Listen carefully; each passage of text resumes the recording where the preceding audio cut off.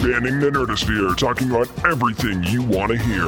From comics to cosplay, from the cinematic universe to fan films and everything in between. It's time to get down and nerdy. Here are your hosts, James Witham and Nick Battaglia.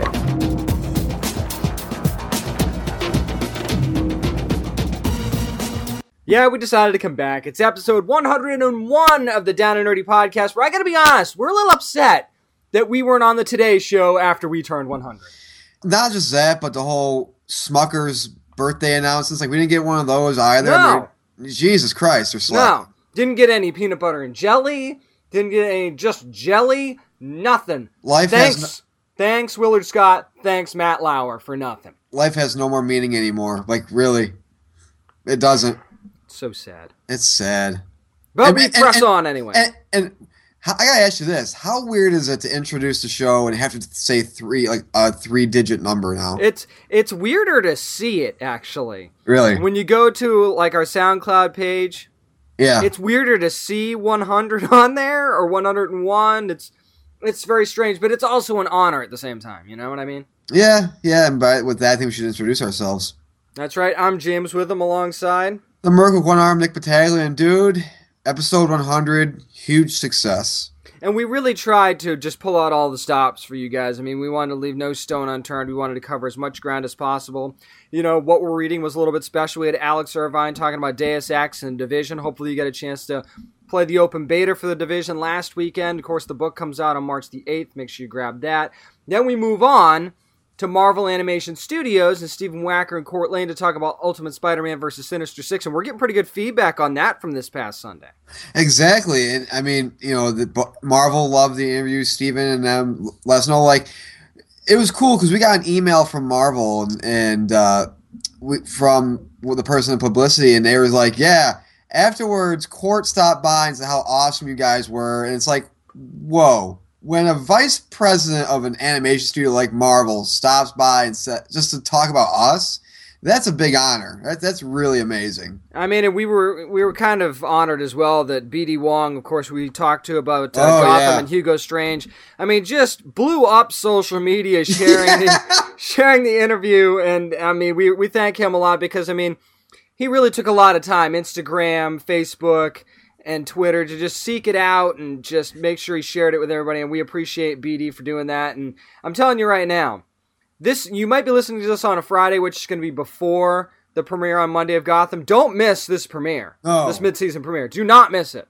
Oh, we got a screener for it early, and it's pretty amazing. We're not going to talk about it all, but it's freaking amazing. Don't DVR it. Don't do that stuff. It's 8 o'clock on a Monday. What else have you got to do? Sit down. Watch Gotham. You get Mr. Freeze and Hugo Strange in the same episode. Come on. Exactly. Going back to Deus Ex for a little bit, I actually watched the other night a video of somebody playing the beta and just all the damage, what it looks like. Literally the most realistic damage ever I've seen. Like when you're shooting a gun at like a car window, it actually breaks the way it would actually break. When you shoot bricks, the bricks actually fall and kind of crack and break to the specifications of the type of gun you're using. It's friggin' amazing, dude. I mean, the Division just looks like one of those games that's going to be an it game once it hits shelves. I mean, you don't have that much longer to wait. So, I mean, if you didn't get a chance to pre-order, I think you've still got time to pre-order, but I'm sure they're going to have midnight releases all over the place. And it just looks like one of those games where it's easy to fall into the trap with some of those games where they kind of all look the same, even though stories are a little different. But this one, legit, even back in E3 when we were talking about it, it just looks different. And, I mean, you can actually turn on your teams and stuff like that as you're going through the cities. I mean, it just looks like a unique concept. And the fact that Ubisoft ties in a book that you almost have to be able to beat the game, I think is really cool and unique as well. And I'm glad that Alex Irvine got a chance to talk to us about it. Exactly. Speaking of books, that's going to do it for our intro. And come next, we're going back to our old format this week because we got 2 new comics that we're going to be reviewing this week. What we're reading is coming up next on Down and Nerdy. This is writer Alex Irvine, and you're listening to the Down and Nerdy podcast. Well, it's that time, nerds, and we pull out our long boxes and we discuss 2 new comics this week and what we're reading. And I want to let you know that this segment is always brought to you by the fine folks over at Fantasy Escape Comics and Cards at Aragola Boulevard in Virginia Beach. Go see Bob and all the great things he has for your nerd heart and the nerds that you love. So, James, I'm going to go first this week. I went DC this week. And you know how we always say we want a good Superman comic? We've been asking, we've been begging for it. Yep, very much so. We're still waiting for it. Because my comic this week is part of a new 6-part series. It was actually issue 1 came out this week. It's called Superman, The Coming of Superman, which, I'm sorry, sounds more like a Kryptonian all-male review instead of a title of a Superman comic. You know, it's funny. I saw that title this week. And I thought to myself, I'm like, this can't be good. Yeah. Because it just didn't... I mean, I see the title, I'm like, that just seems like a throw together. So, I mean, was it like that, or is it a little bit different? Well, of course, the story and the art are done by Neil Adams. And let me dive into the plot, and then I'll dive into what I really didn't like about it. So the plot, pretty much, again, Superman comic. These 3 Supermen come down from we don't know where, and they crash land onto Earth, and apparently they're looking for Superman. Next thing we see is that the parademons come out of this boom tube, and who else comes from outside of the boom tube? Kalibak, the Darkseid's son. Okay. And here's the problem. It's a comic book. It has pictures. I'm not dumb, nor is a lot of people that read comics. We don't need a character to play narrator and explain everything that's going on via a news broadcast. And that's what they did with Lois Lane. And the story is like, we don't know where Superman is. We found he's in the Middle East. For whatever reason, we don't understand why. But here's something, again, that I kind of questioned a little bit. He's in the Middle East. There's a rocket that's shot towards his family. All of a sudden, nowhere, he grabs a bomb shelter and, like, old school slams on top of the family. I'm like, I could be wrong here, but I believe bomb shelters have floors. You just murdered the entire family. Not only that, but how about you go get the missile, Clark? Yeah. I mean, wouldn't you do that instead? Yeah, it's like, bomb shelter here. Instead of, I'm going to grab this rocket and shoot it up towards space. Yeah. No. And then there's a thing with a kid, and it's like, oh, okay. there you go again. There we go. Yep, there we go again. And I'm just reading this, man. I'm just like, this isn't interesting at all. And it's, again, the whole narration standpoint where a lot of the, mostly what takes place in Metropolis, like every shot of Metropolis that has Lois Lane forced in there saying, they're doing this, they're doing this. No shit! I'm reading the fucking comic. I know what happens. I kind of know what they're doing. It's right there. But it's just, it's really boring. And there's like a big sort of reveal at the end, which isn't really a reveal. And it's just, I don't know. And the sad thing is, the strongest character in this book is Lex Luthor. But I say the sad thing is because he's only in the book for like 2 panels. You know, it's funny. I don't want to cut you off or anything, but I reviewed Superman American Alien a couple weeks ago on the website, downandnerdypodcast.com, which I did like, by the way. I think that is a good Superman book, so if you're looking for one, that's probably the one that people should be reading. And it was issue 4, and Lex Luthor made his first appearance in that issue as well, and again, I felt the same way, that he was the strongest character in that book, and Max Landis wrote him so well, but he was only in the book for like 2 pages, and I wanted more. Yeah, like I said, he was only in this one for 2 panels, and my problem is that the book's just uninteresting. I'm reading this, I'm just like, what am I getting out of this? And even at the end, when they say there's like a sort of reveal, but twist at the end, I'm like, it's just there, you know? And yeah, by then you were probably out because, I mean, it just doesn't sound like it was very good. Yeah, no, and we we talked about this a little bit off air too. Is that Neil Adams is mostly known for just being an artist. This is what happens. This is the dark side. Not to use that name as a pun. It's seeped into your pores now. You can't even help it anymore. God damn it! But this is what happens when you have artists who want to carry a torch and say, "I want to write now." No. Just stay as an artist. I mean, and there's very few instances, and that's not at all to say that artists can't write. But what I'm saying is don't do Superman. Do like a creator-owned and test it out that way. Right, and yeah, there's very few artists that can make that transition. I mean, we're going to be talking to Jason Sean Alexander and Dara Savage about Empty Zone coming up in our main topic. And Jason Sean Alexander is the writer and the artist. Believe me, that pays off. Scotty Young, I Hate Fairyland. That pays off, but this doesn't. No, this usually doesn't work very well. Right, but in Sean's case, though, Sean's been writing longer. You know what I'm saying? Like, he's done both, but Sean writes better. Like, Sean's known for his writing and his art. Adams is just known for his art, and he's just like, I'm going to write now. And like I said, if you wanted to write, that's fine, but don't give him Superman. Yeah, give him, like, a lesser-known character, or, again, a creator-owned book. But this is...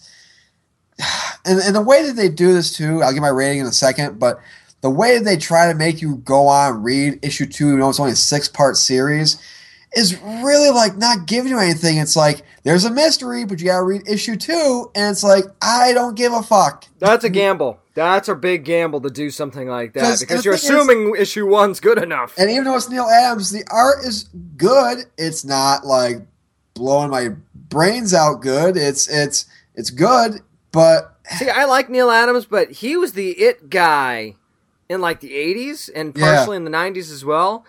And back then, you'd look at Neil Adams' art and go, whoa, you know? But no disrespect to Neil Adams, he's a legend, but there's so many just fantastic artists now that's a high bar. So unless you're touching the feels of the older generation that are looking at your art and reliving some part of their childhood, it's hard to compete with so many great artists that are out there right now. Yeah, I mean, like I said, it's not bad, but it's not, like I said, it's not like I open up the page like, oh my god, this is amazing. It's there. This is a drop for me, man, because I can't even give it a pickup because I'm not intrigued. Like I said, what's my rule? What's our rule when it comes to these types of limited series? Yep. You have to grab me by that first issue, or I could give less of a damn about issue 2, and that's my case with this. So again, it's Superman, the coming of the Supermen, which, again, the mail review coming to your local strip club, wherever that may be, soon. That is a drop. It's a beat mix version of the Superman theme from the Christopher Reeve days. That'll haunt you. That'll haunt you. Yeah. But speaking of hauntings, I decided to go with an IDW title this week. Actually, it's a character that they're bringing back for a good reason, too. It's Wynonna Earp #1, which is written by Bo Smith, art by Laura Innes, colors by Jay Photos, which is kind of ironic, and letters by Robbie Robbins. And the reason I say that it's timely is because, of course, the Wynonna Earp series that's adapted from the IDW comic of old going to be coming to Sci-Fi on April the 1st. So I thought, why not? This is a perfect opportunity to dive into this character and see what's going on. For those who don't know, just a tiny bit of background, Wynonna Earp is actually the granddaughter of the legendary lawman Wyatt Earp. So that gives a little bit of intrigue. And then Doc Holliday's relative is also in it. There's an Agent Dawes who's kind of like the cop. If you watch Sleepy Hollow, you've got the lieutenant and you've got Ichabod Crane, and they go off on adventures, stuff like that. But the theme of this book, totally different. Definitely way more violent. I mean, just to describe her as a character in this comic, she's a wise ass. Mm-hmm. She's a smart ass. She's a renegade. She's trying to play by the rules, but really can't. Like, she has the inability to. And, dude, when she finds who she's looking for, one of the lines from the book is, shoot him in the head. You've got to shoot them in the head. It's better that way. So, I mean, there's a part in the book where one of the demons that she's looking for, she spits milk in its face. And she said the only one that was crying over it was Debbie and stuff like that. So, I mean, it definitely had a lot of humor in it, which I didn't kind of expect. And she's kind of trying to be a U.S. Marshal, not to follow in Wyatt Earp's footsteps, but because she feels like that's kind of her calling. And they're looking for, the character they're looking for, the main bad in the series, is called Mars Del Rey. And what's cool is that he's like a hybrid chupacabra cannibal kind of guy who runs a cartel. Right. And the cartel, I can give this away because it's not really a spoiler. The cartel deals in trafficked human body parts. Oh. Like internal and external organs that are used to kind of create these hybrid beings kind of thing. So it's actually a very interesting story, and I can't really say too much without giving anything away. So I don't want to dive into the story too much, but let's just say she kind of finds one of the lesser demons, for lack of a better term, has a confrontation with them, but she can't get the information out of them because she's a hothead, and that whole play between her and Agent Dawes as the detective. really comes into play, where it's like, you can't do this. If we're going to catch people, we need to do it the right way. We can't just shoot them in the face kind of thing, because it doesn't get us anywhere. So she's kind of has that like 80s actions, cop action movie, lieutenant or sergeant, like, Earp, in my office. In a little bit, and you're a pistol out there, Earp. You can't be shooting people in the face. I don't want to say this because it's going to sound like I'm overselling it, but I promise I don't really mean it this way. It's like if you took Deadpool, okay, and crammed it with Dukes of Hazzard. That's really weird, and I believe this is not an insult at all, I promise, okay? That is not an insult. I actually enjoyed the hell out of this book. I mean, the art was okay. It's not phenomenal, but I mean, it's kind of what you'd expect from an indie publisher, where it's like, it doesn't distract you. It's not bad, but it's not like jump off the page great either. So I would say it's kind of fitting.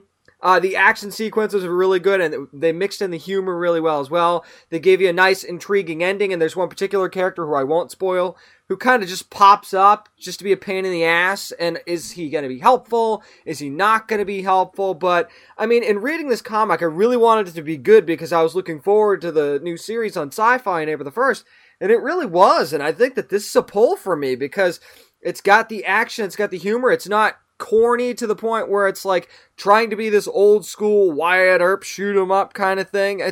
They make it really interesting, and this is a character that I could see succeeding not just in the comics for a long time, because I know she did, but in television as well. So I think that for IDW and Sci-Fi, they're going to have a good partnership here, and I actually can't wait for us to review the pilot on the show. Well, that's going to do it for this week's edition of What We're Reading. But come next, we step into the closet and go back to the 60s. Our review of 11/22/63 is coming next right here on Down Nerdy. Hi, I'm Court Lane, VP of Animation Development at Marvel, and I'm listening to the Down and Nerdy podcast. Well, things are kind of back to normal on This Week in Geektainment this week, but we are going to head into the closet to the 1960s and talk about the new Hulu series, 11/22/63. Now, the question is it going to be 7 minutes in heaven or an hour and 20 minutes of hell? And is R. Kelly going to be played during it? That is a good point. We don't know that yet. Although in the 1960s, maybe not. Maybe not. It was a different time. And you see that when you get in there, but we'll get into that a little bit later on. But I mean, this is a series, we reviewed the trailer for this, and it's based on the novel by Stephen King, and we're really excited about it, and explore the conspiracy theory of JFK with the time travel aspect. So let's just dive right into it, shall we? Okay, so of course we're reviewing 11/22/63, which of course deals with the assassination of JFK, as we mentioned before. We reviewed the trailer. Not going to go back into it because we reviewed the trailer in terms of the plot and the story, but, James Franco pretty much just plays a teacher who is tasked with the thing of going back in time and stopping JFK from being assassinated. But here's the problem, though. I don't think James Franco is a bad actor. I think it's more that the story really just trips over itself and creates different branches and webs that are kind of unnecessary, to the point where you don't really care what happens to his character, because there's times where he's playing a dick, and then there's times where he's playing kind of a nice, caring high school teacher who cares about the adults that he teaches at night, and stuff like that. And it's just like it seems like a character they don't know what to do with. And again, I know this is based off a Stephen King novel, so there's not much liberties you can really take with it. But as someone who hasn't read the book, I know you haven't read it either, James, but I just felt like this series would be a lot better if it was centered around Chris Cooper's character and not Franco's. And I agree. I felt that Franco, when he's delivering the lines, he just felt awkward, and he just doesn't look good at all. Yeah, I agree. The role didn't really suit him. I thought it suited Chris Cooper much better. We won't go into all the details of how the time travel aspect works and stuff like that. Watch the show and you'll. Because honestly, we don't know how the fuck it happened. That's part of the problem too. It's like you start to see little holes start to develop. Like, okay, well, if he did this, wouldn't this happen? And if this happened, wouldn't this happen? So to me, there were some holes there. And like you said, with James Franco's character. Mm-hmm. The only time I really cared about him was when he was taking an interest in that older guy that he was teaching in his writing class. But beyond that, even there's a scene where he's signing divorce papers, and then even things that happen to him once he's over there in the 1960s, and once he first crosses through there. And I'm like, if he dies, I'm not sure it matters. I mean, other than the show will be over kind of thing. But you don't get that. You do get senses of peril at certain points, but it wasn't for him. It was for the situation that they created. And the problem is that you're like, if he wasn't here, would I miss him other than the fact that the show would end? I don't know. And quickly back to Chris Cooper real quick, because here's the thing. You know, he's on all 8 episodes, Chris Cooper is, but he's playing more of a narration point. If something happens with Chris Cooper, we're not going to spoil it, but he's the narrator in this. And there's certain things that he does where you're like, you're drawn to Chris Cooper because Chris Cooper pretty much pushes the narrative, the main story forward. But it seems like what seems with Franco, again, that's where you get all the different webs and like, well, what happens if this does this? And wait, he goes, okay, so wait, if he got burned here, but he goes back to this spot and it's 2 minutes back where he is in the present and everything goes to be reset. Why does he still have the burns? Why does this happen? You know, with Chris Cooper's character, it doesn't make sense. And you end up paying more attention to those webs than you do the main story. And the main story isn't really that special because it's like building off the whole who shot JFK. Really, it wasn't really Oswald, or was it the CIA who lured Oswald to shoot him? That's one thing, but really, and now there's the thing of like going back to the old guy that Franco helps in the beginning. Is he going to change the past, and is he going to mess with the timeline? The one thing I will say about this, though, that was a good thing is I did like how when Franco went back into 1960, you know, Cooper says, you know, Cooper's character is Al Templeton. When Al tells James Franco's character Jake, hey, here's what you got to do. You go to 1960, get yourself a beater car, something that's not going to stick out. What happens? James Franco goes and buys like a Chevy that's like beautiful, like a Monte Carlo or whatever. Convertible, by the way. Convertible. You know, of course, get your hair done. You're in a suit because that's what men wore in the 60s. And that's how they had their hair done in the 60s. When it goes, you know, how did I survive for 3 years? Which is, you know, again, 3 years in the 60s through this time portal is 2 minutes in the present. How do you survive all those years? Oh, well, I gambled. So he's like, okay, so go to this place, put a small wager. What does Franco do? He puts $100 on a boxing match. Now, people might think $100 isn't a lot, but remember, it's 1960. $100 back then is like $600 to $1,000 bet. I mean, it was just... And nobody did that. And you get frustrated how stupid he is at times, and you get that that's going to be part of it, but it was too much of a part of it in the first episode, I think, and then you start to get into the meat of it where, okay, he's trying to get into the whole, you know, follow this guy and find out if this guy does this to get to the whole plot of who killed JFK. But by that point, I mean, you're almost tuned out, and I think part of the problem that they had is that this was a passion project for Chris Cooper's character. It was not a passion project for James Franco's character. And if these guys and they talk about how long they'd known each other, yada, yada, yada. And they teamed them up, it would have been better, I thought. Yeah, and the problem is that when what happens to Chris Cooper's character, you would think that, you know, it's almost like Coulson getting stabbed in the Avengers. The team rallies around, like, all right, this was his passion, now it's ours.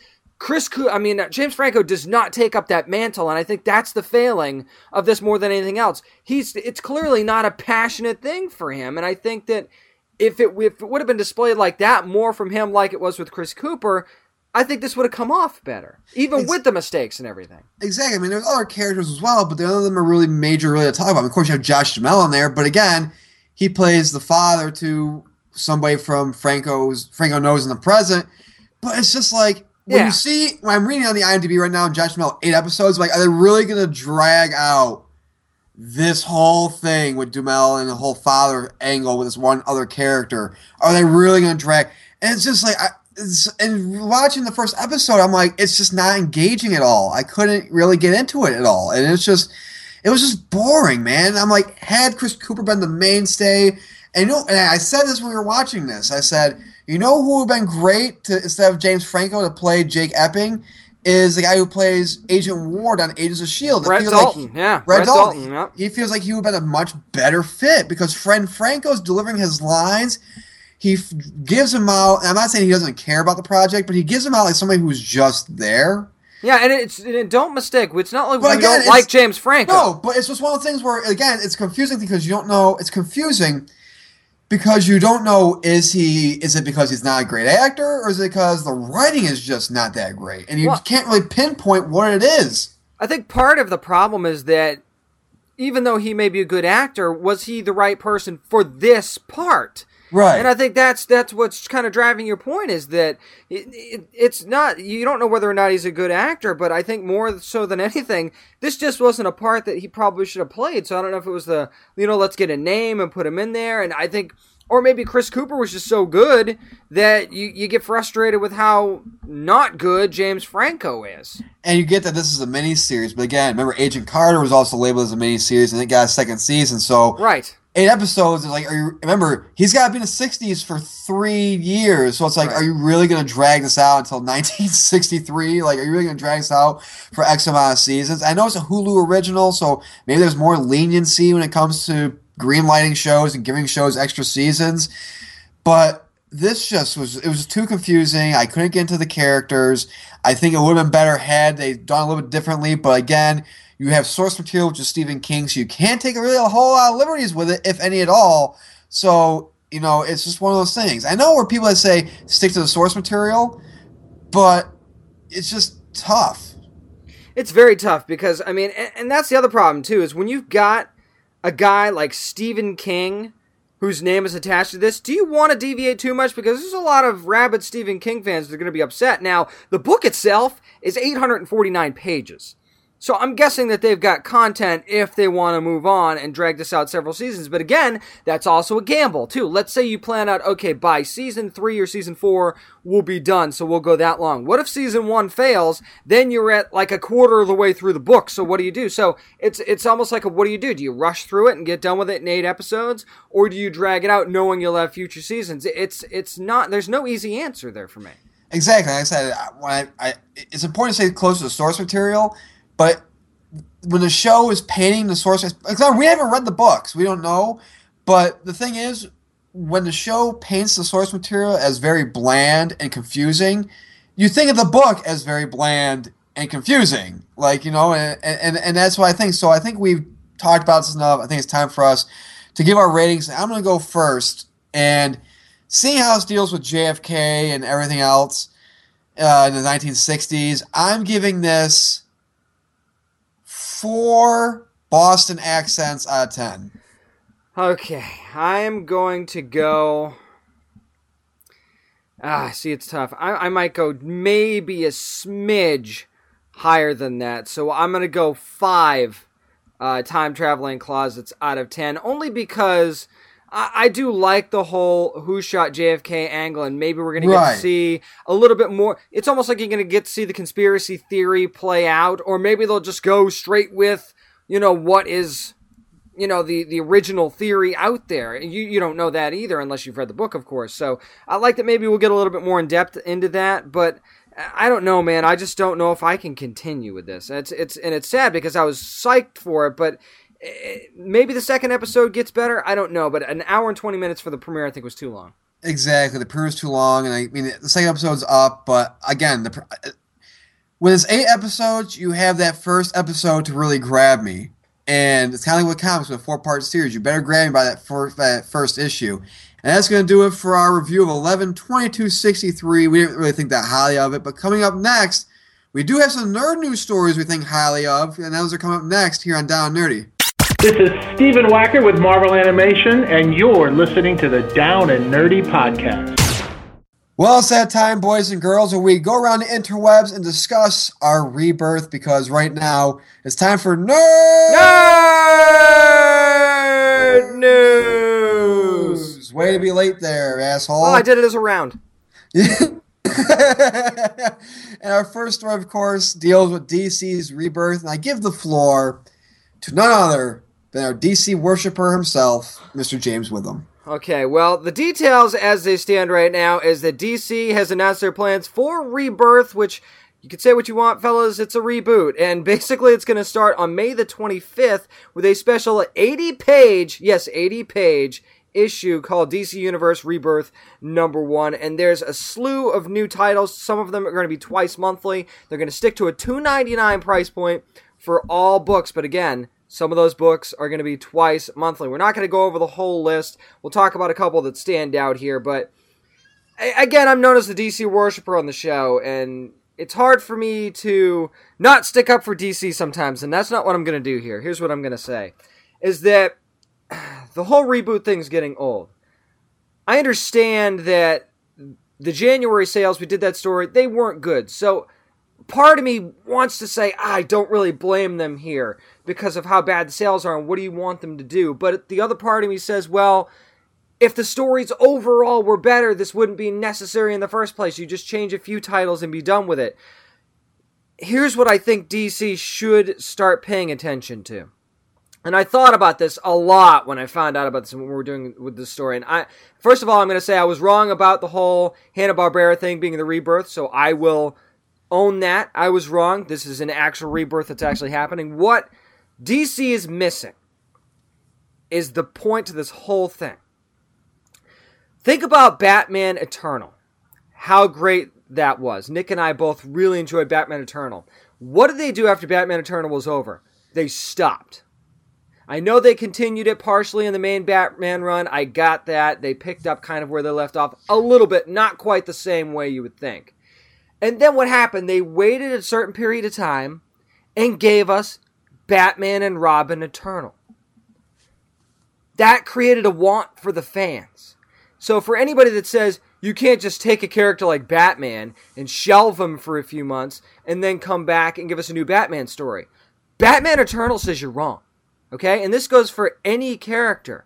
You're not leaving anybody wanting more. You're stretching out stale storylines for the reason of just trying to keep the line going, when maybe you should have done this issues ago, but you didn't want to do it right up against when Marvel was doing it and getting criticized for it.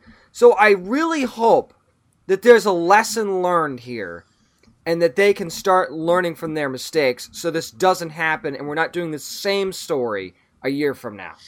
And here's the problem I have with this too, is that I'm looking at the list right now, and it's just, you have, and we're going to get into this in our next story, but you have rebirth titles and then separate titles. Like you have, for example, like Green Lantern's Rebirth or whatever, but then you have Green Lanterns.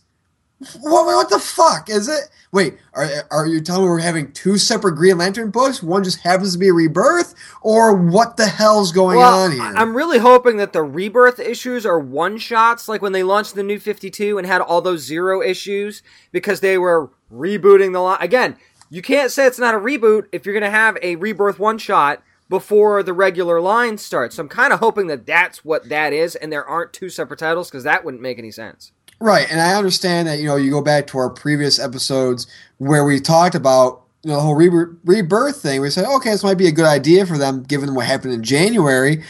But again, now you look at it and you're like, I'm looking at the list and you're like, you're just, I really want to finish out the current runs I have, but now I'm really close to just going to Fantasy Escape and sadly saying, you know what, they're doing this whole rebirth thing. I want to cancel all these runs until these new ones come out. Actually, that might be what I do. Not for everything, but for a lot of stuff that's on the... And there's some stuff that's going to be ending, obviously, like Dr. Fate's not on this list, which, that's not a huge surprise, but you know what I'm saying. There's certain things that weren't limited runs that you can see are going to be over, so it's like, okay, if I'm not really that invested in it, then why would I keep reading it?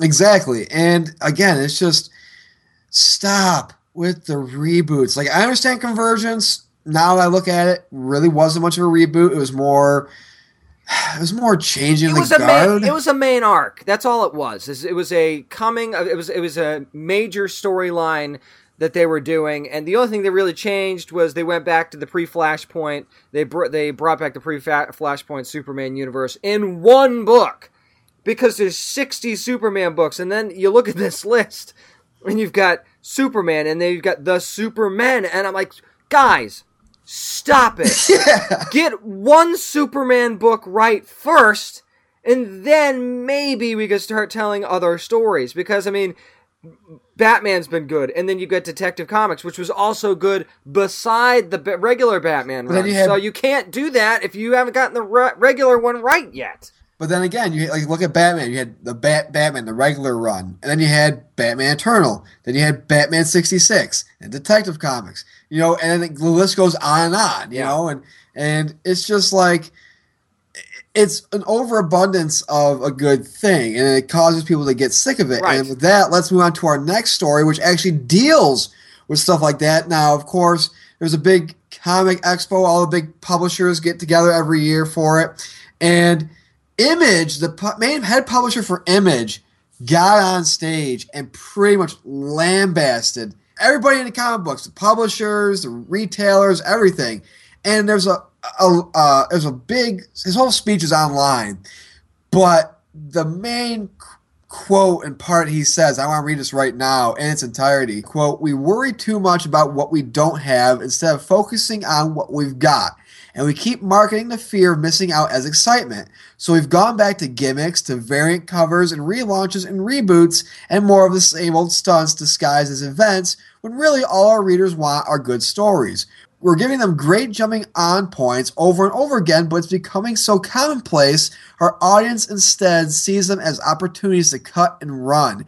We are misinterpreting sales spikes for long-term success, and worst of all, we are spending so much time looking at how people keep going that we've lost sight of where we're heading in the first place. And I say we, I speak not just for publishers or of the retailers, but creators as well. We are sadly all at fault." And I want to take just one very tiny part of that I think is the biggest part, where he said the fear of missing. Yeah. Because you know what, guys? That's not there anymore. No. And that is where both Marvel and DC as larger publishers are missing the boat. And I think that this was largely aimed at Marvel and DC. Now, to play devil's advocate, and I don't totally agree with this point, but I think it needs to be brought up. I think it's a little more difficult to do something like that when you have such massively established characters like Superman, like Batman, like Spider-Man, like Wolverine, stuff like that. I realize that it's tough to shelve characters like that. It's tough to just say, you know what, Bats, we're going to put you over here for a few months. We're going to retool. We'll come back with another story when the fans really want it. Because look what Marvel's successfully capitalized on with all of their reboots that they've done recently, especially with movies coming out. They'll kill a character, not really, but they'll kill a character, and then when their movie's coming out, they'll relaunch a new number one, and everybody's excited again. But it doesn't last. So there again, it's your fear of missing that you're trying to capitalize on, and instead of having long-term success, like Image is talking about, you have very short-term success. And I think a problem, and I want to kind of highlight something else he said, too, when he talked about variant covers. Like, here's the thing, and he talked about how, and I'm kind of not going word for word here, but what he pretty much said was, retailers, stop, ordering all these different variant covers because you're only getting short spikes in sales and quick spikes. He's like, you're not settling for long term. And he said, and he even told the publishers, he said, listen, he's like, stop with all the variant covers. He goes, because nobody really cares about them anymore. Well, and they're so hard to get to. That's part of the problem. And they're expensive as shit. Not only that, but think about this for just a second. If people don't really know how the industry works, most of the time, for retailers to even get variant covers, you have to order a certain amount of a certain book, like 25 copies or 50 copies or whatever, just to get a couple of variant covers. So there's your reason why they're expensive right there. And some of them are limited, some of them are numbered, I get that. But not all of them are even that good. Some of them, I see some variant covers, I'm like, wow, that's an awesome cover, I want that. But do I want to spend 10 times the cover price of the book to get it? Probably not. It's like, do I want to spend $60 on a $4 book? Just because the cover, just not because the story's different or it's a thicker volume or issue, just because the cover is done by somebody else. And that's not always the case, but sometimes it is. And it's frustrating for us that are not just readers, but those of us who are collectors as well. I mean, especially if you have a favorite artist. Try getting a Jim Lee variant cover. See how that works out for you. Yeah, exactly. And again, just really quickly, it's just enough with the continued reboots. I know we say in the show, I'm done with Marvel, I'm done with DC or whatever, but the truth is like, we're not really done with the companies, we're more done with just, guys, stop rebooting shit, because it's just... They're taking the wrong risk. Well, yeah. That's the problem. And it's like, let us enjoy an arc. Like, for example, like Detective Comics is like, 900 plus issues or 800 plus issues in? Yeah, they're going back to the old numbering. Yeah. Why can't we kind of have that for a Superman or a Batman or a Deadpool or whomever? You know what I'm saying? Yeah, you keep hitting the reset button and you get further and further away from something like that. And what I'm saying is, like, instead of rebooting, like, say, okay, I'll just use Deadpool real quick because, he's the first thing that comes to my mind. Say, for instance, Dugan gets 30, 40 issues in, whatever, and he ends up leaving and does something else.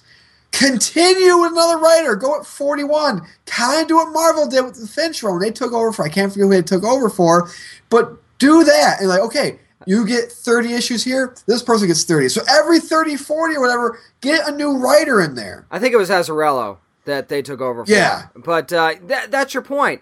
Instead of taking the risk of, well, we got to reboot. We know it's going to be a risk. Well, let's go ahead and reboot. The similar risk, it's almost the same risk to say, you know what? Let's put Wonder Woman over here for 3 months, and we'll come back to it. But we'll pick up right where we left off. You can do that. Image does that all the time. Matter of fact, Empty Zone, which we're getting ready to talk about with Jason Sean Alexander and Dara Savage coming up next, is that they shelved it. Yeah. They waited for the trade to come out, and now issue 6 is going to be coming out on March the 16th. They took it away. I realized that. I know Empty Zone is not Deadpool, okay? So don't try and comment on this and kill me for it. It's not the same thing. But you could still take that risk, okay? It's doable. And what happened when we read Empty Zone? We couldn't put it down. Right. And then when we got to the end, we're like, damn it. We want more. Yeah. And speaking of wanting more, something we want more of, James, of course, is Marvel on Netflix. And it happened. It really happened. They cast Iron Fist finally, so all you naysayers can go shut up. And basically, the name that they got is from Game of Thrones, and it's Finn Jones, who I think is a really good choice, actually. Okay, I want to say this first of all, since we're getting into this territory. There's no way you cannot talk about it. People who say that he should be an Asian character and point out Marvel's lack of diversity or Asian diversity in their own MCU, and we're counting the shows as well. Stop. Read a comic. Read Iron Fist's origins.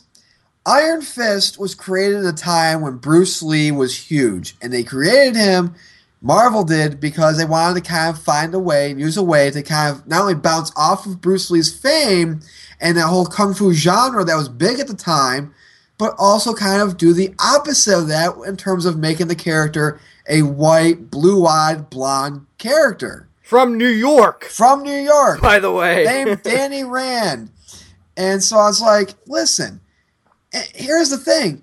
If they made him Asian, I'm sorry, but you get a lot more people pissed because they're like, oh, so because he knows kung fu, he has to be Asian. Like, I have a bigger problem with that. Like, that's stereotyping. I have a problem with that. I mean, can we just stop with all this stuff? I mean, can we really just stop? Like you said, why is it so bad? And why is it so terrible to go for the right person for the job? And what people are forgetting is Marvel even came out and said they were looking for an Asian actor to play him. But guess what? They couldn't find somebody probably good enough to play him. That's okay. That's fine. Okay? It's all right. Yeah, I mean, is it really diverse if it's forced diversity? No, it's not. And it's not even, and you're not even forcing the right thing. He's not Asian in the comics. So why would you force it? I don't get it. And this goes for a lot of things. And not just this genre, but in Hollywood in general. You don't have to force it. To me, there's more pride in getting the right person for the job. And it goes the opposite way, too, okay? Like, if they cast an Asian guy to play Batman, you know how pissed people would be? Very. But if the dude just comes out and kills it, right? Do you care? I don't care. I'm dead serious. It's the right person for the right role. And my thing is that, again, it's the right person for the right role. And that's all that should matter. It shouldn't matter what their race is, if they're white, black, Asian, whatever, Spanish. It shouldn't matter. It doesn't matter at all. At all. But to people out there, they think it does, and it really doesn't. And the only way that race should really matter to a character is if it changes the entire complexity of a show or a movie or a comic. If for example, reason why I'm going to go back to say I have to. The reason why I talked about I didn't like Idris Elba being cast as the Dark Tower is because there was a character in the book who one of her big things about this certain character is that she does not like white people. Right. And that plays a major arc in the book. And that's why I didn't like it, because now what are they going to do with it? You know what I'm saying? Like what are they going to do? Are they you turn it around, and to me that's lazy. And it's lazy. And that's why I'm not saying he's not a bad actor. I love Idris Elba. He's amazing. He's awesome. But I want him for Bond. Yes. But the Dark Tower is something that you gotta follow the source material, man, to a T on that. And you know what? You're damned if you do. You're damned if you don't. At this point in this society, man, you either follow the source material, and you'll get people that are pissed off that you didn't, go more diverse, or you go more diverse and you get people that are pissed off that you didn't follow the source material. That's just kind of where we're at right now, and it's unfortunate. We don't know that he's going to do a good job. If he ends up not being good, and you want to revisit this later on down the line, fine, I've got no problem with that. But if he kills it, shut your mouth. Right, and so far from what we see from Marvel, especially with their TV and even with their movies, every time I've cast somebody, they've nailed it. On Netflix anyway, sure, yeah. I can't wait to see Jon Bernthal's Punisher. I think that's going to be amazing. And really quickly, though, to people who say, the lack of Asian, diversity on Marvel's projects is lacking, look at Daisy on Agents of S.H.I.E.L.D., look at Melinda May, look at, one of the people from the Warriors 3, I can't think of his name, but somebody from the Warriors 3 is Asian. I mean, that's your perfect example right there. Daredevil's take on the Yakuza in this next season of Daredevil. Peter Shinkoda. Hello. Don't say Marvel doesn't care about diversity when they have literally they took Idris Elba and made him Heimdall. You can't say that Marvel doesn't care about diversity. Yep. When they took Idris Elba and made him Heimdall. The Ancient One is a woman in Doctor Strange. Yes. Come on. A British woman. Yes. Come on. But moving on to our next story, which also deals with casting, but with DC, deals with Powerless, which of course is that new comedy series we were talking about months ago, James. And they casted 4 people. They pretty did a really good job with this. They got Christina Kirk, Alan Tudyk, Danny Pudi, and Vanessa Hudgens. It's funny because I think that actually Alan Tudyk is a big get for them. Oh, yeah. Just how much he's into nerd culture, and him and Nathan Fillion and Danny doing con men and stuff like that. Oh, yeah, they're all really good. It's just you don't really know them as well as you would know other. I mean, probably Vanessa Hudgens a little bit more, especially if you've got kids at home. But I want to touch on something really quick because remember when there was this whole fan casting and people were saying, oh, Nathan Fillion should be Booster Gold and Alan Tudyk should be Blue Beetle. And remember they said there's going to be a recognizable hero in Powerless. They might actually have gotten Alan Tudyk for Blue Beetle. I know. And going back to Rebirth for a second, there's a Blue Beetle #1 in the Rebirth titles. Yeah. It's all just kind of making sense and falling into place now, so this could actually happen. Yeah, and I would be all for it. Yeah, do it. Why not? It's a good choice. Because I never read. You'd be more affiliate, know more about Blue Beetle than I would. He doesn't really have any powers, does he? I mean, not really. I mean, not like your traditional superhero. I mean, he's got that suit that's pretty badass, but I mean, beyond that, not a whole lot. No. Okay, because like I said, I'm not like he can't do anything really special. Well, I can't say that I'm a savant on the character either, but what I mean is he's not like a Superman where he can fly and he just do it or shoot lasers out of his eyes or anything like that, really, you know? Well, I mean, he got his powers from a vitamin, okay? Okay. So that's part of it right there. I mean, it kind of ties into Cord Industries a little bit. That's more like the modern Blue Beetle and stuff like that. But I mean, this is a good. Oh yeah. This is a good get. I mean, the costume's bulletproof and stuff like that, and he's got super. It's tied to the suit. Let's just say that much. Moving on to the show itself, and I think this is a good move for DC. This is actually a very good move for DC because what's the big complaint that we're both hearing from nerds and geeks alike, whether you're fans of Marvel or DC, whatever? DC Cinematic Universe is too dark. They need to be lighter. Now they can be lighter. Like, this is like their lighter show. Granted, we haven't watched it yet. Granted, they're still doing casting for it. But you look at like shows like Flash and Arrow and even the DCU now, and it's going to be darker, and it is darker. Yeah, they got some light now. And the point is that this is a push outside the realm because this is a comedy series, okay? So this is definitely going to be a little bit different than what we're used to with comic book shows, and I'm kind of worried that, you know, and I know Marvel's got a comedy series coming up as well, that it'll be judged differently and it'll be judged a little bit too harshly because it's supposed to be a comedy series, but I really can't wait for this because I think it's going to be a nice break from what we've been getting. Not that what we've been getting has been bad, but it's a way to kind of give us a little bit of a break, but still give us the comic book culture at the same time. And that's going to do it for Nerd News. But coming up next, we're going to be sitting down with writer, creator, and artist of Empty Zone, Jason Sean Alexander, of course, story editor and writer for issue 6, Dara Savage. So stay tuned. More coming up next on Down Nerdy. Hey, this is Beauty Wong from Gotham on Fox, and you're listening to the Down and Nerdy podcast. Well, you know, when we're talking Image Comics, it's going to be something big and it's going to be something unique, and we're really looking forward to the second volume of Empty Zone to actually start. Issue 6 is going to be available March 16th at your local shops and digitally. We actually have the creator, writer, artist Jason Sean Alexander and editor and now co-writer Dara Savage with us this week. How you doing, guys? Oh, good. Great. Thank you for having us. So what's your guys' week been like so far leading up to this? I just came back from the Long Beach Comic Expo, and so that's been 2 days of just crazy comic book stuff. So now I'm kind of settling back into the 24 hours a day of Empty Zone work. Yeah, it really does look like that would be it because, I mean, guys, when we read this series, I mean, for me, the intensity of this story was like running a marathon at a sprinter's pace. So just talk about how you came up with the concept for this book. This thing, I originally created this, last year was its 20th anniversary from its initial creation and when I was self-publishing. I was just obsessed with William Gibson, and I wanted to do Neuromancer as a comic, and I wanted to have basically at that point at 19, I just really wanted to draw a sexy girl as the lead. And then as I progressed with writing more and more short stories, I started wanting to actually make her a character and give her some depth. Then Sirius Entertainment picked Empty Zone up for its first miniseries, I think around 1998. And then all of a sudden, you know, then this kind of backstory started forming with this character. And then over the course of a couple of miniseries, I was mostly just wanting to draw and write comics.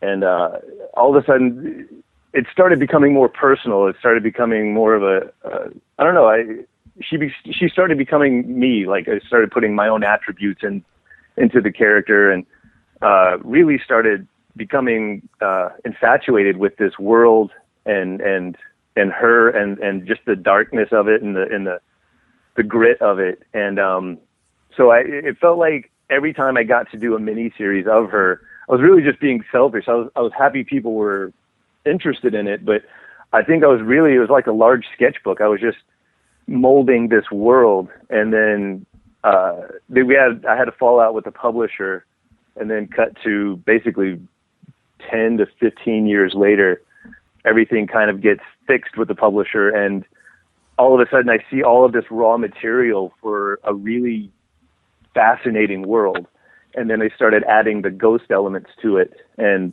then then for me it just kind of became more of a Blade Runner meets Hellboy kind of a thing. I fell in love with it, and so the first volume is so dense because it has 20 years of forming this world, and luckily then Dara came along and really helped me start massaging it and ironing it out and making it smoother and way more fluid. And now that he's on as co-writer with this next volume, it's just the pace is much faster, and I think the second volume is like it becomes a little bit more fun. It's definitely scarier and darker, but it flows faster, and it's got a really it kicks ass. I can't imagine faster, honestly. I just can't. That's great, though. So a method that we're seeing a lot of creators and innovators use now, guys, is Kickstarter. Of course, there's questions for both of you. When you started, you guys had to set a goal of $20,000, and as of right now, you have over 500 backers, and you have surpassed your goal with a current total of over 34,000. What does this say about the nerd and comic community as a whole to you guys? I was thrilled. I kind of, when you work in comics for 20 years, you kind of start meeting people, and and I know so many amazing professionals and writers and artists, and and I just developed these relationships. And so once that Kickstarter started, it was kind of like taking that opportunity to kind of call in favors. And so it just the level of artists and writers that normally don't even promote other people's Kickstarters, like Sienkiewicz and Mike Mignola, like they all promoted this thing.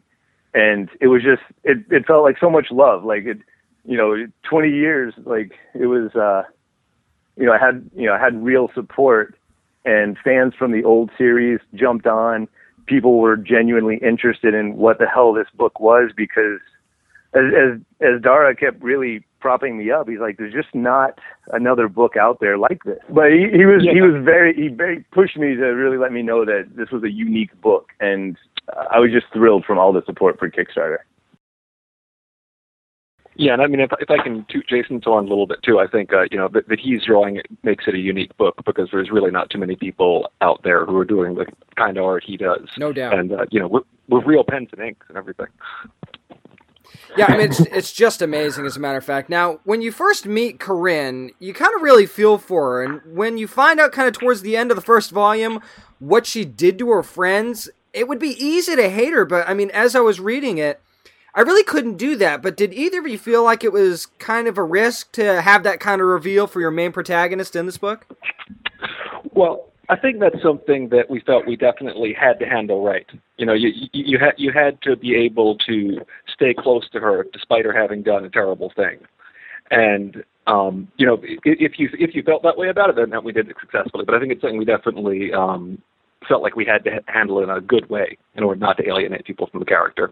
I loved the level of depth that, like, the characters, not other than just the story and moving things along, the characterizations are incredibly important. And so you don't get this anti-hero feeling about Corinne. At least I hope you don't. And when you realize the things that she's done, you also see the fact that her life has been shattered because of it. Like, she doesn't really want to go on. She's just going on until something kills her. And then all of a sudden there's an actual chance that she never thought she would have of any kind of redemption. And so, yeah, you see a character that's made mistakes, but is genuinely paying for it and is hurt by it. And it just feels like there's a lot of characters that, they have their dark past and then they move on. But, big fans of Personal Demon in Empty Zone. We're talking to creator, writer, and artist of Empty Zone from Image Comics, Jason Sean Alexander, and story editor and co-writer of Empty Zone Issue 6, Dara Savage. So, Dara, Issue 6, you're co-writing, man. What are some of your inspirations going forward? Well, I would like to take advantage of the fact that I'm writing a comic book in particular, which is to say, I want to be able to write issues that proceed in a way that isn't a version of a movie or a version of a book, but that really takes advantage of the medium. One really big touchstone for me in comics was probably a classic one for a lot of people, but the story Fearful Symmetry in Watchmen by Alan Moore, where the panels all sync up so that the first and last pages have the same number of panels and so on, proceeding against each other. And I remember reading that and thinking, wow, you could only do that in a comic. And hopefully, in Empty Zone, we'll do something that's a really good comic book story in particular. Oh, we could definitely see that. As a matter of fact, in issue 5, you want to talk about the uniqueness and how there's just not another book like this out there. We're introduced, I mean, even though it was briefly, to a group called the Ferals. Now, coming into volume 2 and in issue 6 coming up, are we going to be introduced to any other kind of groups like that might be a little bit unique and off the cuff? Issue 6, volume 2, basically introduces you to a whole different kind of monster and group. I don't want to give too much of it away, but it's, as you see in issue 6, like where the first series dealt with these ghosts and these reanimated kind of zombie characters, and then we show a little bit of the fact that Gangland in America is a vastly different world now. Instead of tattoos and colors, there's animal implants, and it's just way more frightening to see an 8-foot gorilla man as opposed to just a thug with some tattoos on his face. So it just shows the difference in the age or in the time that we're portraying. But the second volume also does that, shows a whole different evolution of a specific kind of character. And hopefully it'll be really fascinating, but I think especially in this volume, we're hoping to just be scary as hell too. Jason, the art in the book is phenomenal. I want Bill Fadara said the art is just strictly phenomenal, dude. I enjoyed it. Cover to cover, it was great. And from an aesthetic standpoint, what was some of your goals you had and continue to have to make this world stand out from so many future sci-fi worlds we've seen and cities like we've seen, like with Blade Runner, for example, and even with Watchmen, if you want to go that way? I think one of the main goals was just to show, and it's what I get to do with this book, because the story allows it to be pretty limitless, is I just wanted to go balls out. I mean, everything that I absolutely love about every one of, like, I wanted a little bit of Dark City, a little bit of Blade Runner, a little bit of Transmet, like everything that I love gets put into this, and then hopefully, my visual sensibilities iron it out to be a cohesive world. But yeah, it is that dystopian future, but in a slightly different way. Like, the biggest thing visually for Empty Zone is that I didn't realize what your art would do when it is your property, and I like where it's pushed me. I mean, is it good to be able to work for a company or work with a company like Image Comics that kind of lets you stretch that a little bit and kind of lets you do what you want to do and create the passion project that you want to create? Yeah, I think that's the biggest draw with Image again is there's so many creators that are writers and artists that are doing so much work for hire, and not to poop on other companies, but like once you're doing the fifth title of a ongoing character, it's just there's so many chefs in the kitchen, and Image has just exploded again with these creators coming over to do their own thing, and it's because it is kind of a hands-off thing, and it's Image is a fantastic venue for really just kind of letting yourself cut loose. And guys, throughout the series, going back to the comic, Corinne has so many badass moments, and it's so awesome to see what she does in the book. But what I think her most badass moment was at the end of issue 5, which of course, if you got volume 1, it's the epilogue, with her encounter and discussion with Mr. Masol and Mr. Oni in the car. Without spoiling anything, what kind of developments will we see in her pursuit of Oni as the series progresses? Dara? Well, that will certainly continue to be a major theme. Oni will be interlaced into the next arc, and you'll certainly see some big developments on that front in the third arc. We might well see where Oni comes from. I think I can say without giving away too much. Well, that'd be interesting to kind of get an origin there. Yeah. Oh, yeah. We certainly we plan to continue that that conflict as part of the main driver of the comic book. And I quickly want to say something about Masol. When I was reading the comic for it was my first time reading the series, and it's a great series. When I first saw him, I'm like, okay, is it like a guy with a beard? And then I'm like, no, he has squid implants, and that's weird, but awesome at the same time. I showed my me and a few comic book guys in LA always are sharing images with each other, so I sent a few images to my buddy Dave Crosland and Jim Mahfood, and they're like, is this tentacles? I was like, yes, we even have guys with tentacle faces. This book has everything. It really does have everything. As a matter of fact, there's one character we haven't even talked about yet, and that's Hank. And I kind of felt like when I was reading the series that Hank's like the ultimate badass wingman for Corinne. So if you guys could pick one wingman from the world of science fiction or comics, who would it be? Oh, man. Dara, that's that's a tough one. Yeah, I'm going to have to go classic and say Molly Millions. Nice. Now you got to one-up him, Jason. Oh, Jesus. That's not, like, that was the perfect answer. Like, I'm genuinely, like, here to just pat myself on the back, but I'm just kind of obsessed with Hank. I think he's like, he's fun as hell, and he completely doesn't even belong in this world. It's okay, Jason. We're right there with you. Molly Miller, dude, not fair. Don't you hate that when somebody steals your answer? You know, one of the reasons it's been so much fun working with Jason is that, you know, as we've worked together, we've discovered we have very, very, very similar kind of background tastes in science fiction and so on. So that generally the kind of idea that one of us will think is cool, the other one will also think is cool. And, you know, so that's been worked out very well. Yeah, Dara is awesome for that. Like, I've had off experiences in the past and things like that, but yeah, I'm really thankful. Like, when we sit in the room together and start just writing and throwing out ideas, like, it just works. Okay, so here's a couple questions before we let you guys go. First question is, you mentioned Blade Runner. What are your guys' thoughts on that sequel that's coming out in 2018? And second, where can people find you on social media and more information about, of course, your series? I've heard nothing but good things about that script. So I don't. I respect the choice of getting the director that they're getting, which of course I can't remember his name, but the guy that did Enemy. And, I know John. Right. Yeah, I mean, I think I'm always leery about, you know, sequels a long time after the original of a much beloved movie, but at the same time, I really, really hope it's good. You know, I mean, I think I'll certainly see it.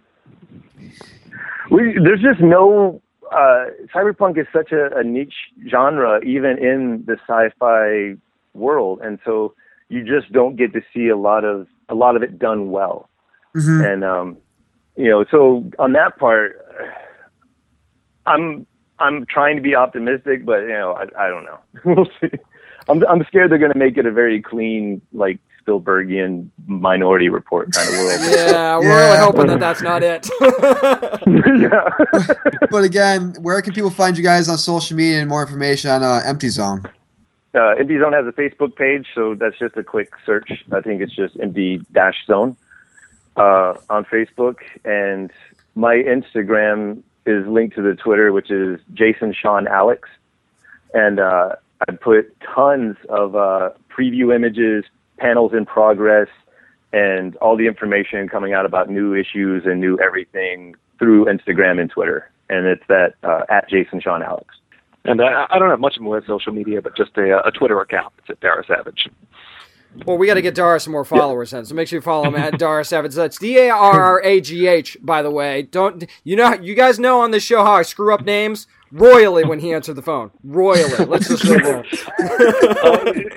It's okay. It's okay. I've gotten every variant of, Dara and Daryl and so on. So I'm always excited to get a new one. Oh, we know how it's like. Jason, of course, does not, because his name is Jason Sean Alexander, so he doesn't know the struggle. That's right. I just collect first names. I'm good. Well, guys, we can't recommend this book enough. Empty Zone issue number 6 is available March 16th at your local shops and digitally. You can catch volume 1 right now. So if you haven't started reading the series yet, get caught up for March 16th and the release of that. It's Dara Savage, co-writer now and editor of Empty Zone, and creator, writer, artist Jason Sean Alexander. Guys, thank you so much for coming on this week. You guys are awesome. Thank you.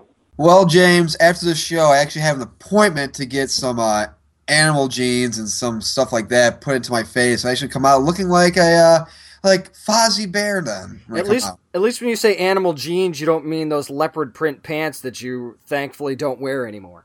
Well, I mean, I don't wear them anymore around you, but I mean, you know, boy. Yeah. Still better than the zebra pants that Cody has. Yeah, yeah, and the Zubaz pants. But I mean, seriously, guys. Yeah. I mean, I know we talk about a lot of books. We got through this trade, the first trade of Empty Zone, I got through in like an hour. An hour? Dude, it's 140 pages to trade, and I got through it, no lie, in a half hour. Maybe 40 minutes tops. But yeah, I was like, we were talking to him off mic, and I'm like, yeah, I picked up the book, and I'm like, okay, I'm going to space out my reading. I'm going to do 30 pages like every hour. That's an issue. That's an issue an hour. Okay, I'm on page 20.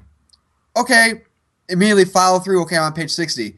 5 minutes later, shit, I'm done with this. This is bullshit. I want more of it. Yeah, that's exactly. We just wanted more. And I was 90 pages in before I even realized where I was in the book. Because I didn't realize that I was reading it that fast. And then I looked at the time. I was like, you kidding me? I've read this much? And that just doesn't happen with every book. I mean, and this book was just completely worth it. And seriously, guys, when I talk about how fast-paced this book is, the fact that it's going to get faster now. Yeah. When in issue 6, how is that even possible?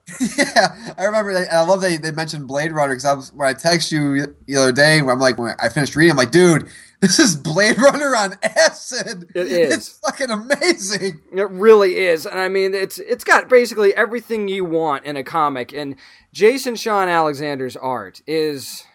I mean, you don't see art like that. I mean, it's just so unique. Phenomenal. Well, especially because the world takes place in a world where there's no really technology. You know, there's solar radiation and electromagnetic radiation, and that cause no lights, no cell phones, no satellites. So you're in a world of darkness. And the thing is that what's the problem you hear with a lot of movies, especially when you deal with futuristic stuff like this? It's all gray. It all looks the same. Not in this case. This case, especially when certain characters, for example, there's 2 characters we never even mentioned, which were the Choi brothers. Yeah. And when they're in their workshop, it's like it's all colorful and green. It really exemplifies their personalities. And then, you know what I'm saying? Like each panel, when you read this series, is not the same. It's some of it's colorless and dark, but it's variation, and the way that Jason does the art or makes it shine or doesn't feel as bland or really bleak for that matter, you know, it's a phenomenal job. You know, panel to panel, cover to cover, it's a great job overall. I just like that the Choi's shop is like Cyberpunk Build-A-Bear. Yeah. Basically. And I'm not gonna lie, looking at her getting that new arm, I was like, where do I get one of those? I mean, it was pretty cool. I'm not going to lie. So, right. I mean, if that's going to be an option down the line, I mean, I don't know. Maybe that would be something that you could do. But, I mean, it's a great series. Again, March 16th is when you get your hands on that at your local shops or, of course, digitally, imagecomics.com or whatever your favorite digital retailer is. This is one you're going to want to add to your pull because this is one of those books that won't sit on a shelf forever. You're going to read it right away, and then you're going to be sitting there on pins and needles waiting for the next issue. Exactly. I want to thank both Jason and Dara for coming on and talking about Empty Zone. Remember, as James mentioned, issue 6 of Empty Zone comes out March 16th at your local shops and digitally, and that's going to do it for this week's edition of the Down Nerdy Podcast. But hey, if you want more of us, we're all over the internet, folks. Facebook.com/DownNerdy. We're on Twitter at DownNerdy757 and Instagram now at DownNerdy757. The evil has taken upon us. Yes, unfortunately, it had to be done. And of course, we're also on Twitter ourselves. I'm at James Ace Witham, and Nick is at Merkel One Arm. And quickly, one thing about Instagram: if you want all our guest announcements for the week, a lot of certain videos we're going to be doing are going to be up on Instagram. We're going to be at Tidewater Comic Con with our booth again this year, right next to Bob Orr Fantasy Escapes booth. And guess what? A lot of our photos, if not all of them, will be going to our Instagram at Downer757, which is also linked to our Twitter as well. So again, we're also on the website, downnerdypodcast.com. We have written reviews there as well for your entertainment. And again, we're all over the web. We're taking this thing by storm. Yeah, and it's just a great thing that you can do by going to downnerdypodcast.com because you get all the information on this week's shows. You can find our past interviews. and stuff like that. So make sure you go there as well. Just bookmark it. That way you don't even have to worry about it anymore. And then every week, the new shows will go up there first. So if you're up late, you can hear the new show before anybody else, before it even hits social media at 1 o'clock. Fuck bookmarking and making your goddamn homepage. That's right. You know, the fuck kind of a fan are you if you just bookmark it? I'm just saying, well, at least bookmarking it's better than, no, let's see what's going on down at nerdpodcast.com. That's true. I mean, that way you don't have to type it in. I mean, come on, bookmark it, make it your homepage, do whatever you have to do. Make it so when your phone turns on, that's the first thing you see. Exactly. And with that, I leave you with this, as I do every week, nerds. Practice safe comic book reading. Always bag and board your comics.